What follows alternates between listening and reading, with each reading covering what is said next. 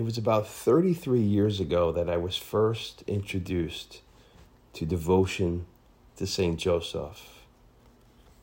Our then new pastor, Father Marcone, had begun the first annual novena to St. Joseph at our parish. And at the time, I didn't know even what a novena was, let alone why we would have any devotion to St. Joseph. I remember very early on Father Marcone explaining that if we asked for St. Joseph's prayers and intercessions, that his prayers would never fail. And I know in my own life over the last 33 years how many times that's proven true and how that's very much been the case. But I'm getting a little bit ahead of myself here. I think it's important to remember a few things.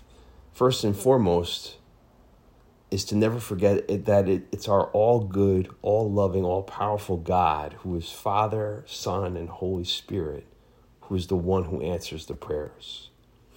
Whenever we honor a saint, whenever we have a novena and honor them, we're seeing what God accomplished in the saints' lives with their cooperation and with his grace. We're looking to the saints as an example, as a mentor, as a guide to help us in our lives as we continue to face spiritual battles and temptations, whether to conform to this world or to, like they did, strive for holiness. So the saints are this mix between an inspiration and being like a coach for us, as well as someone who's in heaven, who's in God's presence, who's free from all the distractions and temptations of this world and can intercede and pray for us almost more purely. So all that being said, though, it's kind of interesting to think about why we would look to St. Joseph as a mentor, as a guide, as an intercessor, as a friend. Because sitting back there 33 years ago when we first learned, or when I first started going to this novena, I knew very little about St. Joseph. I remember as all those talks were unfolding, it seemed like every night of the novena, each priest emphasized that they didn't know much either. Starting from the most obvious fact that is so little is recorded about Joseph for us to reflect on, to the point that he would almost seem like this unlikely choice of saints for us to go to compared to so many others. When you think of like the spiritual masterpieces that were written by a giant like St. Augustine or St. Teresa of Lisieux, that you can just read a few sentences of theirs and that can cause deep reflection. Devotion to them would definitely be understandable. Or when you think of a saint who has these detailed biographies of how their lives so imitated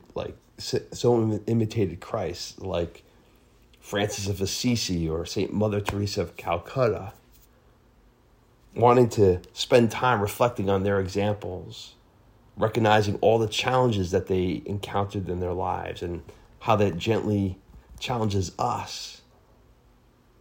Prayers to them would make sense.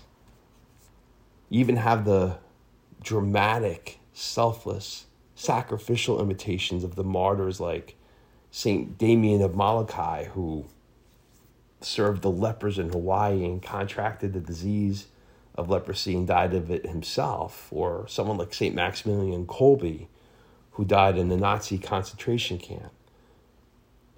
All of them could be understood as worthy of our attention. You find praying with them beneficial and fruitful in all kinds of ways. But St. Joseph, so much is missing for us to cling on to. We have basic biographical details. We know his family lineage comes from the line of King David. We know he was a carpenter, or rather a craftsman, since he probably wasn't limited to simply woodwork. But there's precious little known outside of those details. We don't know when or how he died. We don't know where he was buried. And much is made of the fact that there are no words of his captured in Scripture. When people first learn that he's never quoted in Scripture, it comes as a bit of a surprise. I think for most of us, we think that can't be right.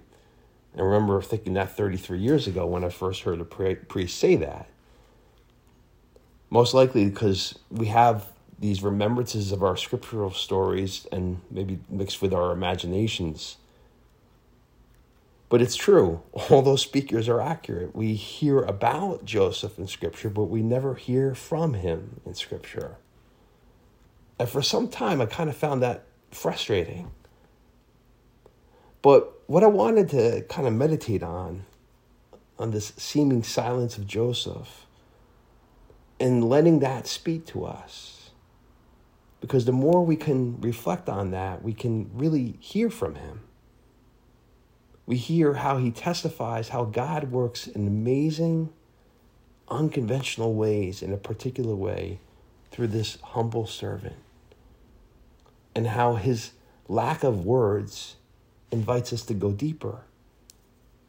Recognizing that just because St. Joseph isn't quoted doesn't mean that he never had something to say, that he didn't ever speak, and more importantly, that he doesn't continue to in his own unique way, which can provide a lot to reflect on. Because it's important to remember that when we approach Scripture, just as important to what is said, the seeming silences, the unspoken, are also important. Joseph not being quoted doesn't mean he was a mute or that he was somehow rendered speechless, which does happen in Scripture, and one of the most dramatic examples of that helps to make this point. In the Gospel of St. Luke, we hear a story that is parallel to the story of Jesus' earthly origins. Most of us can remember the story of the Annunciation when the angel Gabriel announces to Mary that she would conceive and bear Jesus through the power of the Holy Spirit. The parallel is a similar visitation by the angel to St. John the Baptist's father, Zechariah. Zechariah was this Jewish priest, and the angel Gabriel tells him that his wife, in her old age, was having their firstborn son, and their only child, John, who would be the prophet preparing the world for Jesus. Now, mind you, Zechariah, this holy man, who would have known and studied Scripture, he only had one job, and that was basically it, which means he should have been very well versed in all that God was capable of.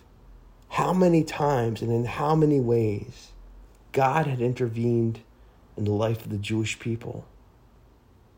How now for centuries the Jewish people waited in silence, with there not having been any prophetic words uttered to them.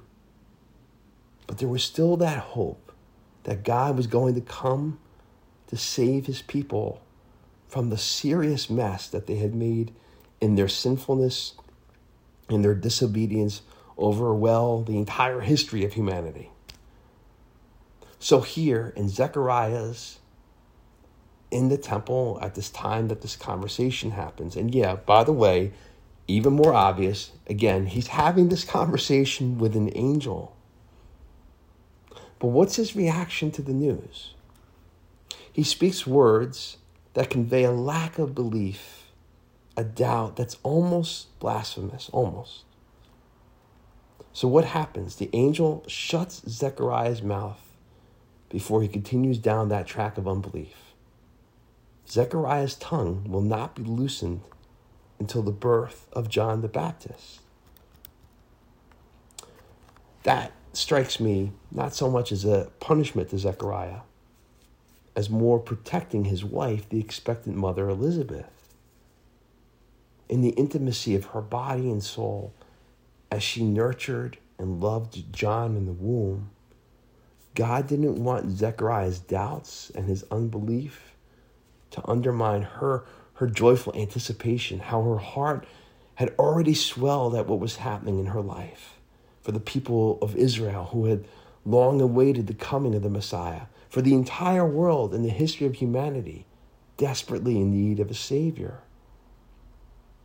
How the longing in Elizabeth's heart over the years for a child would be met and surpassed by John the Baptist coming, who would become such an important figure, answering those greater longings and those universal longings. Zechariah's silence protects her from his sowing his doubts and fears, and also causes him to stop talking and listening and remember what God is capable of. This all sets the scene for St. Joseph. St. Joseph, on the other hand, at the beginning of the narrative of Jesus' birth, the scriptures paint a scene that's profound, where Joseph says so much without a word being recorded. We know, unlike Zechariah, he's not an expert in Hebrew scriptures, but he's a convicted, faithful Jewish man who knew those scriptures most importantly in his heart. Unlike Zechariah, who's a recognized authority figure commanding respect and authority among his fellow Jews, Joseph's a simple man, a tradesman, a good Jewish man trying to make ends meet, but probably not recognized beyond his family, his village, the people he had done work for. Joseph probably didn't even think about his lowliness in comparison to someone like Zechariah. Those comparisons where jealousy and envy would have the ability to enter in and distract and disturb and tempt. All because he's found the love of his life in, of all women, the Blessed Virgin Mary. Most men, when they fall in love, believe their wives to be or perfect. And in Joseph's case, he was right. He probably didn't feel worthy to find such perfection and must have battled internally with himself with thoughts that this was too good to be true, that she and he were going to share a life together and create a family. That's probably why when he first hears the news from Mary that she's conceived Jesus by the Holy Spirit, his silence in Scripture is incredibly moving. Unlike Zechariah, we don't hear anything dismissive of or disbelieving. In fact, the more I prayed with Joseph over the years, the more I believe he wasn't filled with doubt in Mary or God. If there were any doubts, it was more with himself. Kind of like, I knew she was too good to be with someone like me, that this was too good to be true. Mary was that special. The lack of Joseph's words at that moment allows us to imagine the wrestling that went on in his heart of hearts, the sadness of what he had imagined for himself evaporating. Maybe even anger at himself for feeling such sadness over his personal plans not coming to fruition. Maybe down on himself that those feelings could be selfish.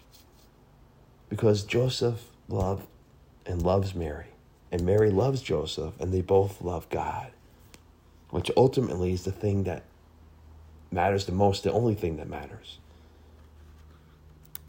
So trying to put ourselves into that scene, we can imagine the speechlessness at such a sacred moment.